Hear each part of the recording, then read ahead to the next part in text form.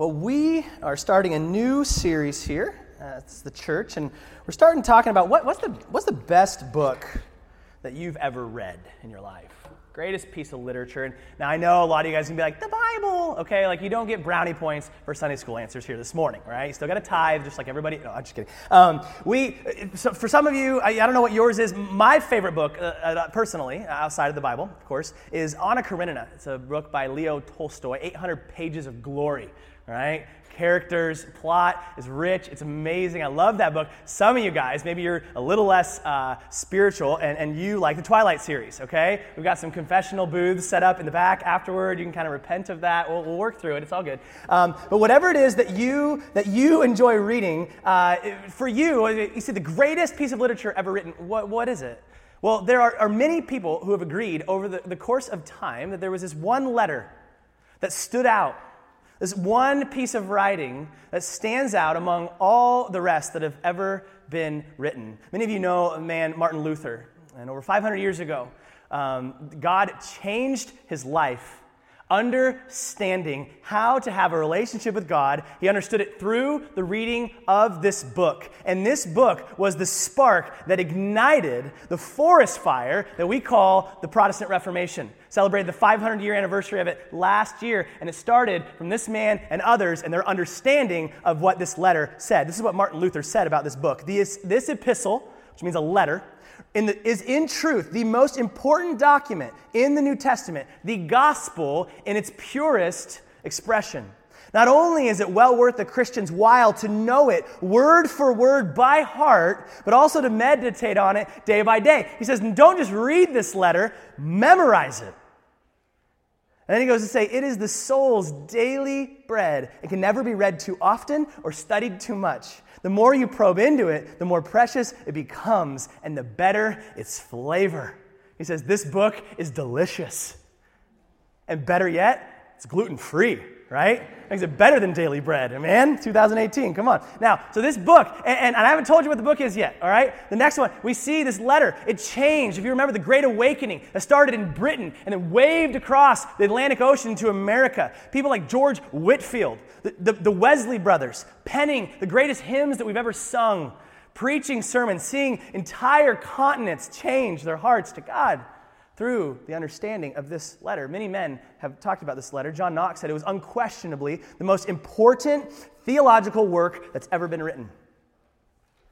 A man by the name of Benjamin Merkel, he said, no other letter in the history of the world has received as much attention or has been given as much consideration as Paul's letter to the church at, I didn't want to spoil it yet, right? You just feel the tension. I can feel it out there. John Stott said it's the fullest, plainest, and grandest statement of the gospel in the New Testament. And R.C. Sproul, he said, I really do believe that if there is any one individual book out of the 66 of the Bible, which God used to change lives more than any other, it is the book of blank. The series we just came out of was talking about the vision of our church. What is God's vision for us as a people?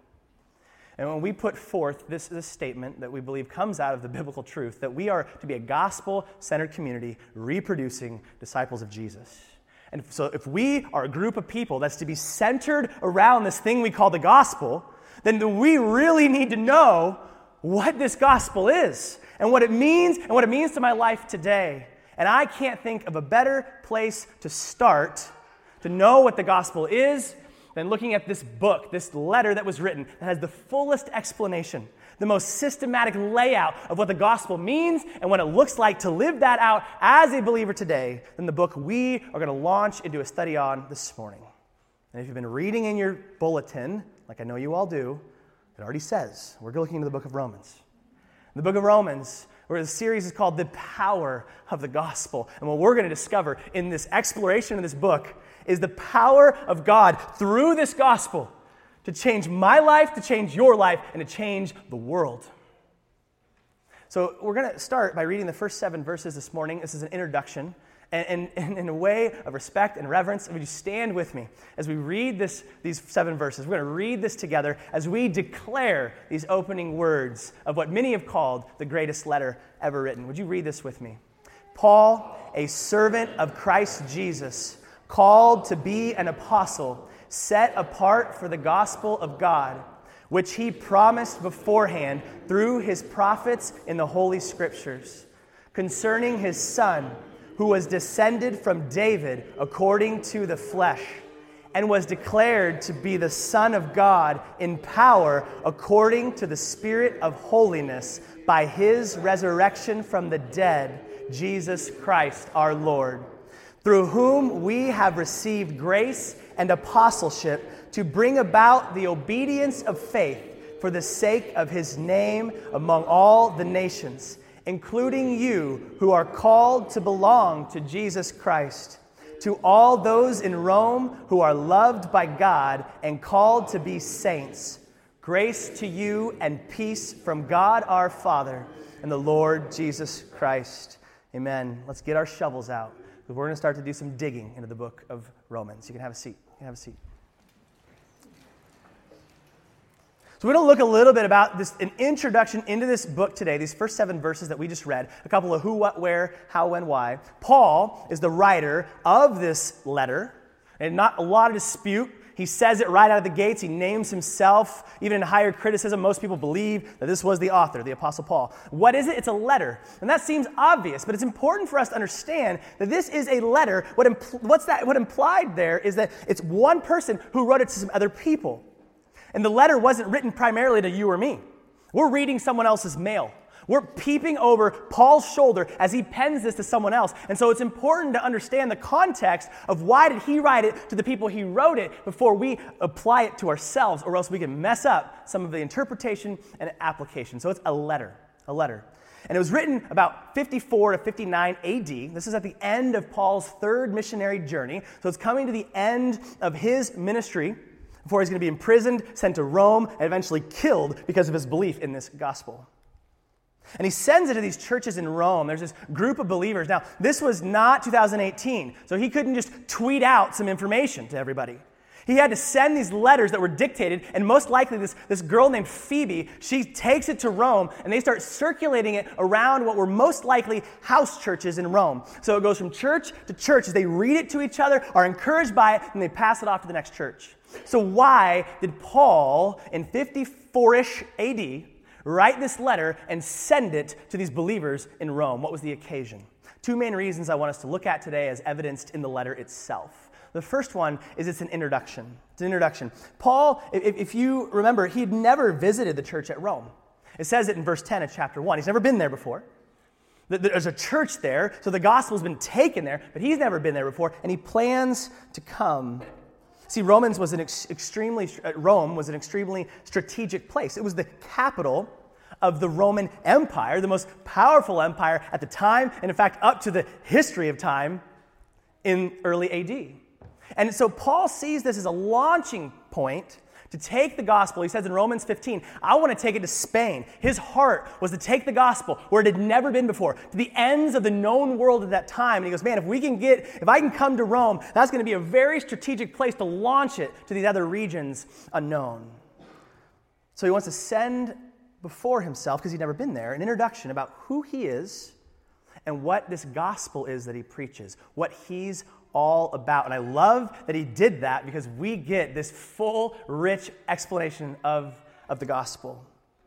So you think about this, like, man, if you were to come to somebody, how would you introduce yourself to them? Like, you've never met this person or this group of people. What are the things about you that you would put forth to begin with? And I always seem like when I'm giving my sermon illustrations and I talk about myself, I talk about my bad hips and Sour Patch Kids. I don't know why I always start there. I need some counseling, right? I don't know what that is about. But when we introduce ourselves, and how do we do that? Well, Paul did it by writing the book of Romans, right? He wins. That's better than my hips and Sour Patch story. So Paul, he puts forth who he is so that they would know him. So that's the first reason, introduction into who he is and what he's set apart for. The second reason is for unification. And let me unpack that.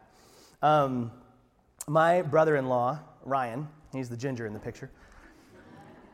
Ryan comes from a very quiet family. They keep to themselves, they're just very peaceful, like loving. It's just no, confrontation.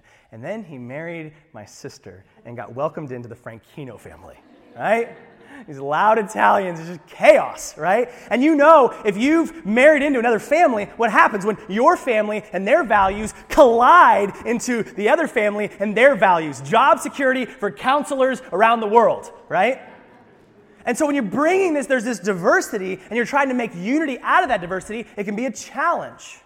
We've got our team here, a discipleship team called Acts 29, and they've come down and spent the week with our church, been serving with us, worshiping with us. It's been a privilege to have them, but they're coming from all over the place. We got people from Ecuador, from Thailand, from Sweden, Alaska. We got 4 Swedes, and the one guy from Alaska's name is Sven. Figure that out, right?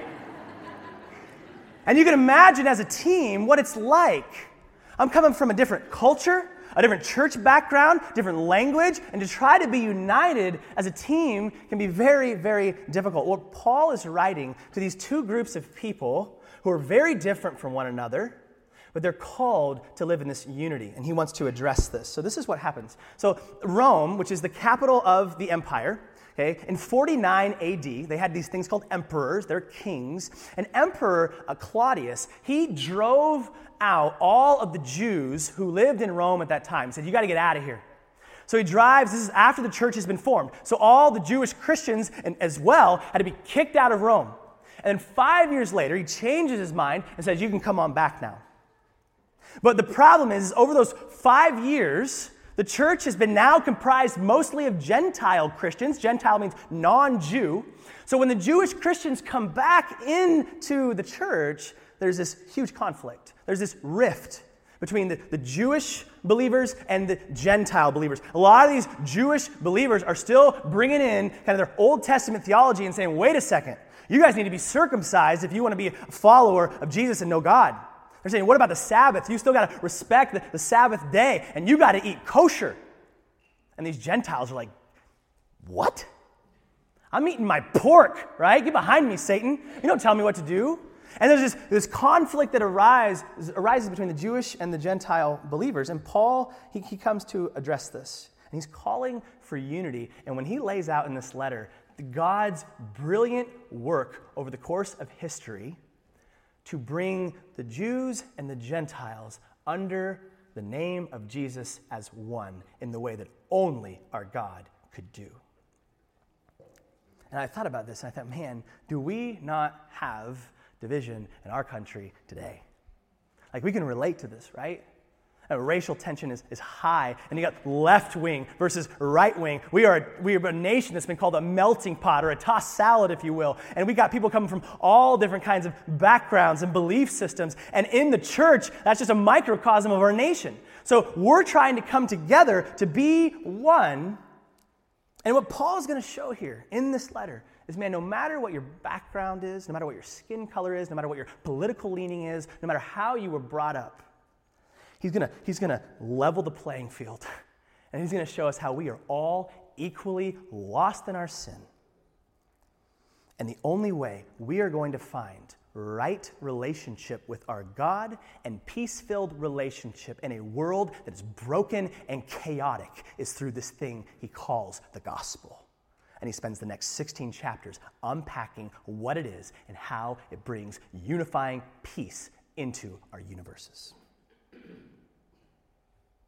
Only one way, through Jesus. So, this is Paul, and he wants to introduce himself. So first of all, how does he do this? Let's look at verse 1, and you think about how would you introduce yourself to this group of people in the most powerful city on earth. Now, there's a couple things Paul could have done. He could have led with, I am Saul of Tarsus.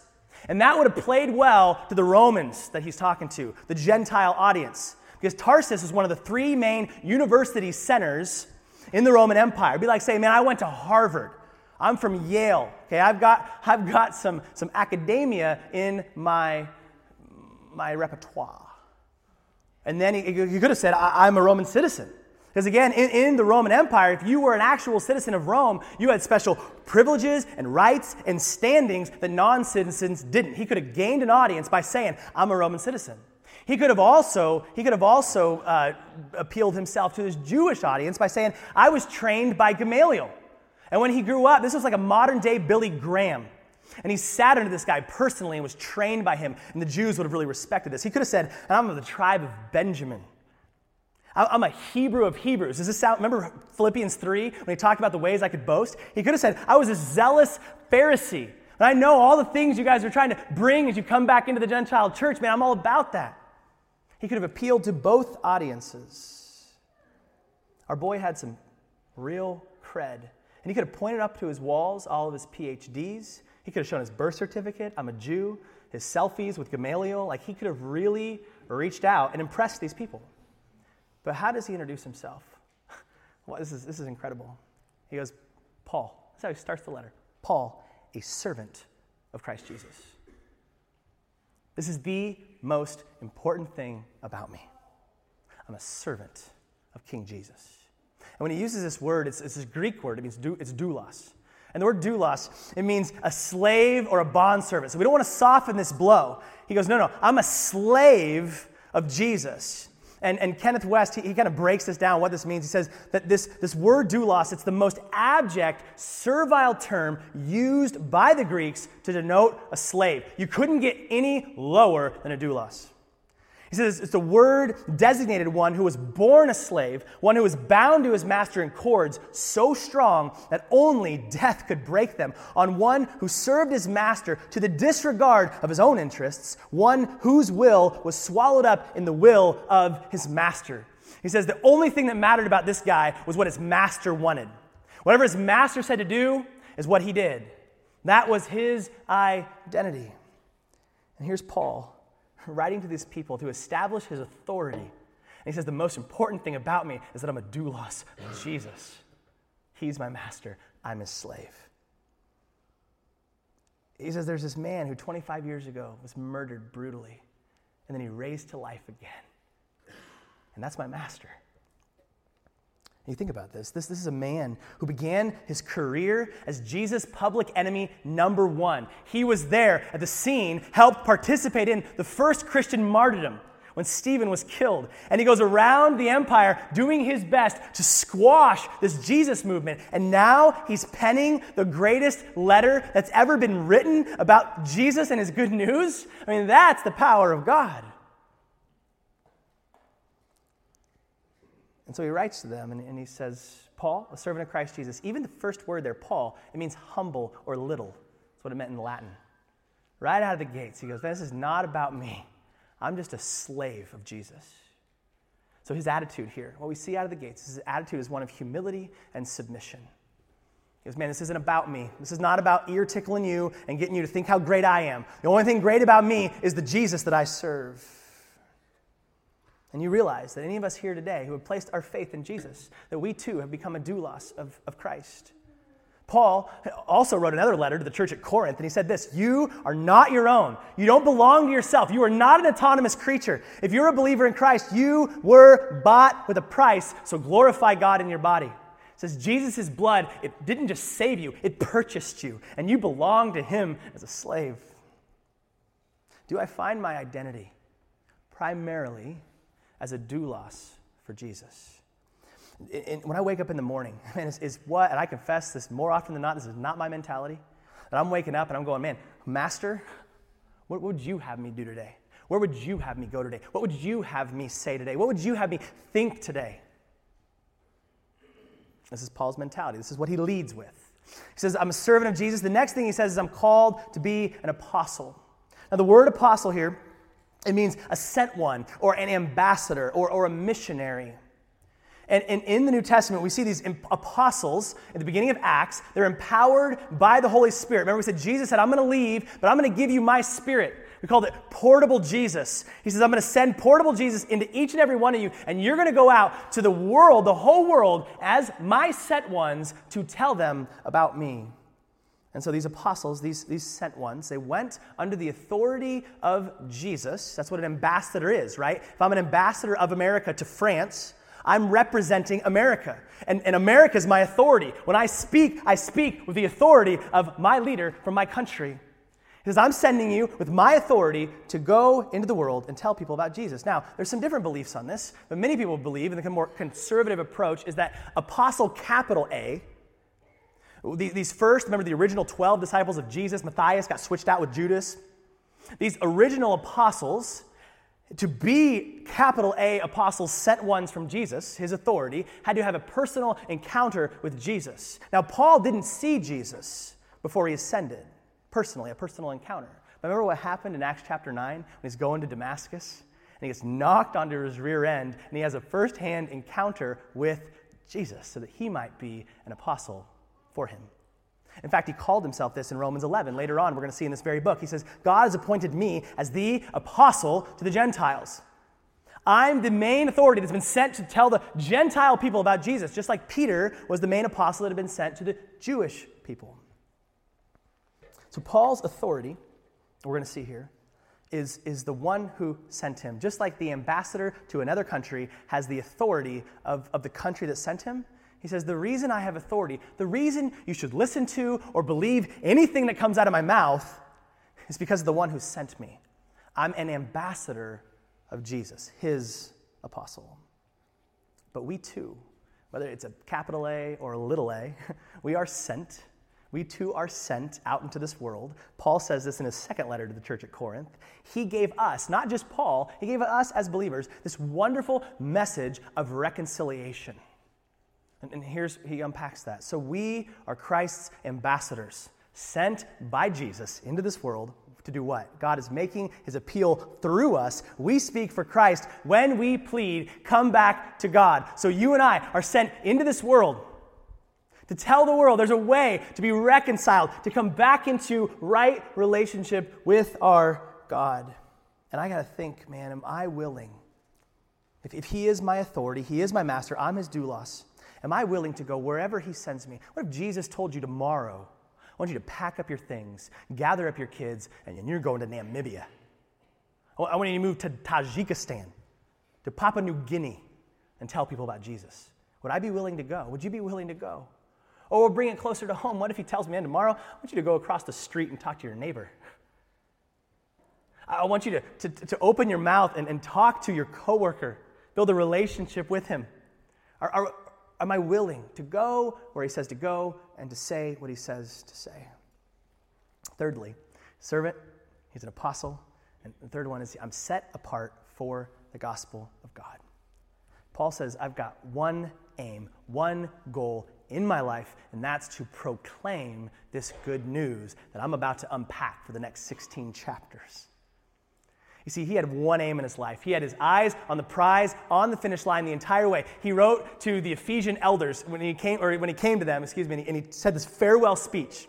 And this is what he says in his speech, and I love this, one of my favorite verses. He says, but my life is worth nothing to me unless I use it for finishing the work assigned me by the Lord Jesus. And what was this work? What was his aim? What was his goal? The work of telling others the good news about the wonderful grace of God. Can I say that's my primary reason for getting up out of bed in the morning? To proclaim the good news of the grace of our God through Jesus. And I find myself living for a lot of other purposes, a lot of other aims, and this thing becomes peripheral at best. Paul never lost sight of why he was put on this earth by his master. So what is it? What is this? If we're to proclaim the gospel, if that's the reason we live, well, what is the gospel? Well, you're asking good questions because that's what he says next. We look at, if you remember the series that we did last year, we walked through the story of the Bible. We called it His Story. And we just looked at how the whole Bible fits together to tell this one story about Jesus, that all of it points to Jesus. And we're going to see Paul here with a 60,000-foot view of this gospel story as seen through the scriptures, right? He's going to run through this in verses 2 through 5. And this is what he tells us about this gospel story that we see in the scripture. Number one, that it was promised. That it was promised. This is first what he says in verse 2. God promised this good news long ago through his prophets in the Holy Scriptures. Now, the New Testament hasn't been finished yet. So he's referring to the Old Testament. The prophets, Moses, Elijah, Isaiah, they're all pointing forward to this gospel. All of their promises said, look forward. There's one coming. The good news is coming. It was promised. And then number two, this good news is a person. Verse 3, the good news is about his son. Now, do you catch that? It doesn't say the good news is not primarily facts. It's not primarily information. The good news is primarily a person. It's Jesus. And this good news, everything they were pointing to was Jesus. He comes, and it says in his earthly life, he was born into King David's family line. Now, why was that important? Because all the Old Testament prophets said this is going to be one of the fulfillments of the promise was this man who's coming, this Messiah, will be in the line of David, and he will reign forever and ever. So Jesus comes, and he's born as a descendant of David. It was very important for him to be a fulfillment of this prophecy. And then he says he was shown to be the Son of God when he was raised from the dead by the power of the Holy Spirit. So he says this man comes, and he's the right guy. He fulfills all the prophecies, and he dies on a cross, and then 3 days later, he raises again. And all of our hopes, everybody was looking forward to this coming Messiah. And he says he came, and then he rose again. And what we celebrated yesterday is this risen Jesus. And it's this risen Jesus that gives us any hope that we have in this world for the kind of spirit-filled unity and peace that can be offered. And it's only found in the person of Jesus. He says this person is the gospel. And the final thing he says is that this Jesus will be proclaimed. So he was promised, he is a person, and he will be proclaimed through Christ, verse 5. This is the New Living Translation. God has given us the privilege and authority as apostles to tell Gentiles everywhere what God has done for them. Why? So that they will believe and obey him, bringing glory to his name. He says this gospel, this Jesus, this is what we were set on earth to proclaim. And we're going to tell everybody about him that they might believe him and obey him. Unto what end? The glory of the name of our God. So that everybody will know how glorious our God is. This is the gospel. This is the gospel. And he's going to spend the next 16 chapters unpacking this very gospel. Now, the last thing he's going to say here is verse 7. He's going to give them a greeting. Grace and peace. He says to all those in Rome who are loved by God and called to be saints. So remember, this is our audience. He's writing to these believers in Rome, these house churches that he's going to pass the letter around to. And this is the thing he says. Grace to you and peace from God our Father and the Lord Jesus Christ. Grace and peace to you. Now, this is a very common greeting for the church early on. In fact, many believe that Paul was the one that penned this greeting. But what we got to see here is that Paul is actually being super clever and strategic in using this very phrase to this very audience. Okay, so there was this common greeting in Greek. And the word here, it meant greetings. And the word's chairein. Chairein. You got to get some phlegm going. Right? You say it with me. Chairein. One more time. Chairein. There you go. You can just get that off your back of your neck. It's all good. Chairein was just a general greeting that they used at that time in the Greek language. But Paul does this spiritual judo chop on the word, and he turns it into this gospel-filled expression known as charis. Charis. Okay, try that with me. Charis. So we got chairein, charis. How awesome is that, right? So what he does is he takes this common greeting, and he says, I'm going to turn it into this word that's going to point us to Jesus. So the Greeks would totally have understood when he used this word, what he was doing with it. And then, what was the most common greeting that the Jewish people used? In fact, up to this day. Last Wednesday, Jews for Jesus came and showed us a Seder meal on Wednesday night. And how did Rob greet everybody? Shalom. Shalom, which was Hebrew for peace. Peace. So the word here he uses, the two most common greetings, one for the Greeks and one for the Jews. So do you see what he's doing here? Remember, he's calling them, these Jews that come back into this Gentile church in Rome, and he's calling them into unity. And he uses this one greeting that's very familiar with the Greeks and one that is very familiar with the Jewish people. And he says, grace and peace to you. And I love what he's doing here. It's like if I showed up to like a group of cowboys and Italians, okay? I don't know, some kind of mafia hoedown. I don't know what would be going on there. And I wanted to greet both groups, and I'd say, howdy, y'all. How you doing, right? And then it just magically would bring them all together. And so you see, the point is, he's addressing both in a way that they would understand and what he's calling them to. What he's calling them to. He says, listen, brothers and sisters, you need to extend grace and peace to one another. Because Galatians 3 says, in Jesus, there is no Jew, there is no Greek, there is no slave, there is no free, there is no male, no female. You are all now one in Christ. That's what matters most about your identity.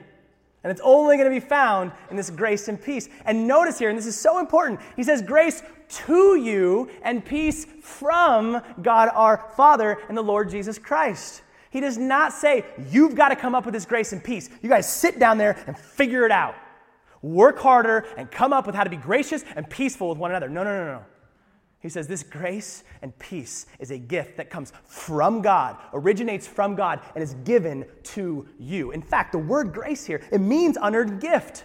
Like we're all going to go to work tomorrow, and the wages that we make over the next week, when we get that paycheck, you earned that because you worked. But here he says grace is a gift. It was given to you. You did nothing to deserve it. This is from our God. And the good news that he's going to unpack in the book of Romans is that he freely gave us the person of Jesus, an unearned gift. And the result of that gift, it's very important that he goes grace and then peace. He says grace and unearned gift, and the result of this is peace. And my favorite definition of peace is wholeness in Jesus for a life that's in pieces. Wholeness in Jesus for a life that's in pieces. Do we not live in a broken world?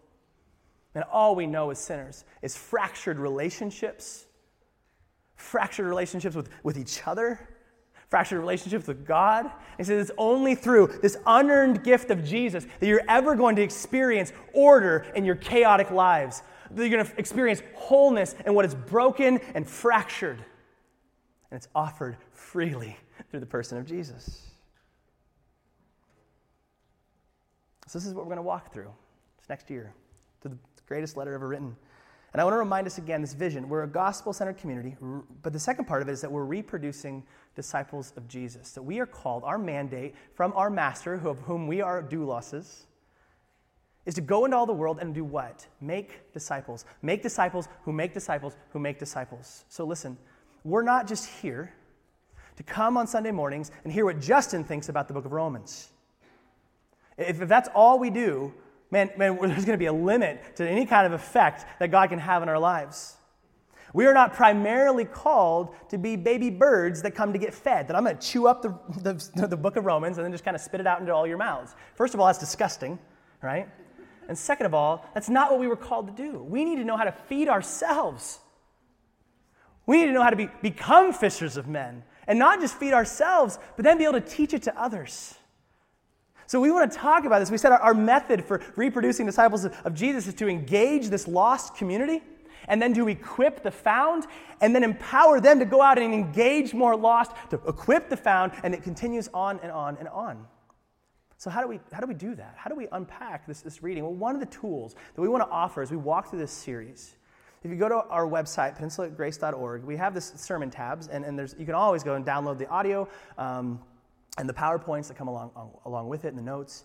But what we're going to do is this new tab underneath there, and we've got this up and running. This is our Romans reading plan. And what we've got is we've laid out, we're going to do this week by week, and we already have this up for this week, is there's a reading plan that will kind of complement. If you remember the Own It 365 we did with his story, well, we're kind of doing this, creating our own, and what it gives is some passages. You read next week's sermon passage every day.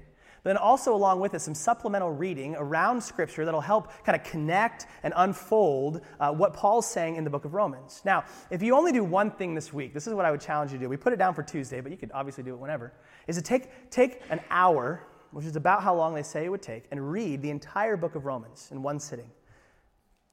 So 1 hour to read the book of Romans, and there is a power in seeing the whole book together in one reading, in one sitting. And what it does is it creates a context. We see how all the verses fit together. And so as we start to move through verse by verse, you'll remember that big 30,000-foot view of how it all goes together. And actually, I'd encourage us to be doing that several times over the course of the series, to zoom back out as we're going through verse by verse. Now you might say, well, I've done that before, Justin, and I got to tell you, I did not understand a single thing I read, right? That Paul was crazy, right? I don't understand it, and I got this KJV Bible, and I'm trying to unpack thous and these, and what in the world? Well, there's some other tools that can help us explain what it is that we're reading. And one of them, and I put this down for Monday, there's a YouTube video, it's about 17 minutes long. It's by a group called the Bible Project, and I can't recommend them enough. They actually do this with every book of the Bible. But what they do is there's this blank piece of parchment paper, and over the course of 17 minutes, he kind of explains, as he's drawing this out, this is the end product, but he's going to explain a lot of what we talked about today, the background of Romans, and then he's going to look at a flow of the book itself. And as you watch these videos, it really helps you understand how the whole book gets put together. It was written as a letter, so it flows, it has a meaning, it has a climax, it has a purpose. So this really, I'd even encourage you to watch this video and then do your reading through the book of Romans. But then you might say, well, I got an overview, but man, still as I walk through it, I just can't understand it. Well, I want to let you know, everything I said today, I hopefully didn't make any of it up. And I certainly didn't just have it memorized from 15 years ago when I was in Bible college. Monday morning, I got up and I opened the Bible and I read through Romans, and then I started doing some digging. And I went through some commentaries and some background information, and we can do the same thing, each of us. So a couple of tools, and I have this in your notes today, a couple of Bible commentaries that I would recommend. Number one, because they're free $99, and that's my favorite price, is you can go to studylight.org or blueletterbible.org, and as you type in, you search for Romans, they have commentaries, they have the Greek definitions that you can look up, and I promise, commentaries are not that bad. They're really not. And you can unpack this for yourself. You can read the background of the book of Romans for yourself. There are probably 50 commentaries between these two websites that tell you about the background of Romans. And you can compare those together. This is how we can start to be able to feed ourselves, learn the Bible, and you're going to learn it in richer, deeper ways than just getting it secondhand from me. But to close us down, and there's actually a bookmark in your bulletin as well that has that reading plan. But to close us down, Romans has been called by many, John Piper, N.T. Wright, many that I've read, called the greatest letter ever written. And it's not because it was some literary work of genius like Charles Dickens' A Tale of Two Cities, or the even much more cerebral Hop on Pop by Dr. Seuss, right? Which is incredible. I love the tagline, the simple Seuss for toddlers' use, right? So it's not because man uses the literary genius, although it is brilliant. The reason that this is the greatest letter that's ever been written is because it is God's word. It's not about how great Paul was. Paul was just being used by God. It's the word of God. He inspired Paul, directed Paul to write this letter. It's a letter from God, and it's a letter about God. And the thing that's so beautiful about this letter is not that it tells us all about Paul, and not even that it explains how salvation works. The beautiful thing about this letter is that it unveils the gospel of Jesus, and the purpose of what Jesus did was to invite us back into a relationship with God. And I'm here to tell you, there is nothing better in the universe than to know our God the Father through Jesus. Nothing else, no amount of money, no amount of comfort and pleasure and success will give you what God offers in a relationship with Him for our good and His glory. So let's go on a journey together down this Romans road to know that beautiful God through the name of Jesus. Father God, we come before you, and we want to study this letter. We want to read it. We want to know it. But God, not just so that we can puff ourselves up with more head knowledge and cool little background facts and Greek words, but God, that you would open our eyes so that we might see you. God, thank you for revealing yourself to us through the word. You did not have to do that. You did not have to tell us about yourself. But you love us so much, and you are so worthy of all praise, of all worship, of all knowing, that you put these words into the mouth of Paul to speak and to be written so that 2,000 years later we might know you through them. And Father, I pray as we read through this letter that we would know Jesus, that we would know our Father through him in a way that only the Holy Spirit can work through us. We can study, we can read, but what we ask is we just invite the Holy Spirit in to teach us, to guide us, to show us the sin in ourselves, to show us the wonders of Jesus and the good news of what he's accomplished for us in our lives, that we would know it and that we would share this gospel, just like Paul, doulos is for Jesus, to go into the world and to have no other purpose than to proclaim the good news to every single person. It's in your Son's beautiful, risen name we pray. Amen.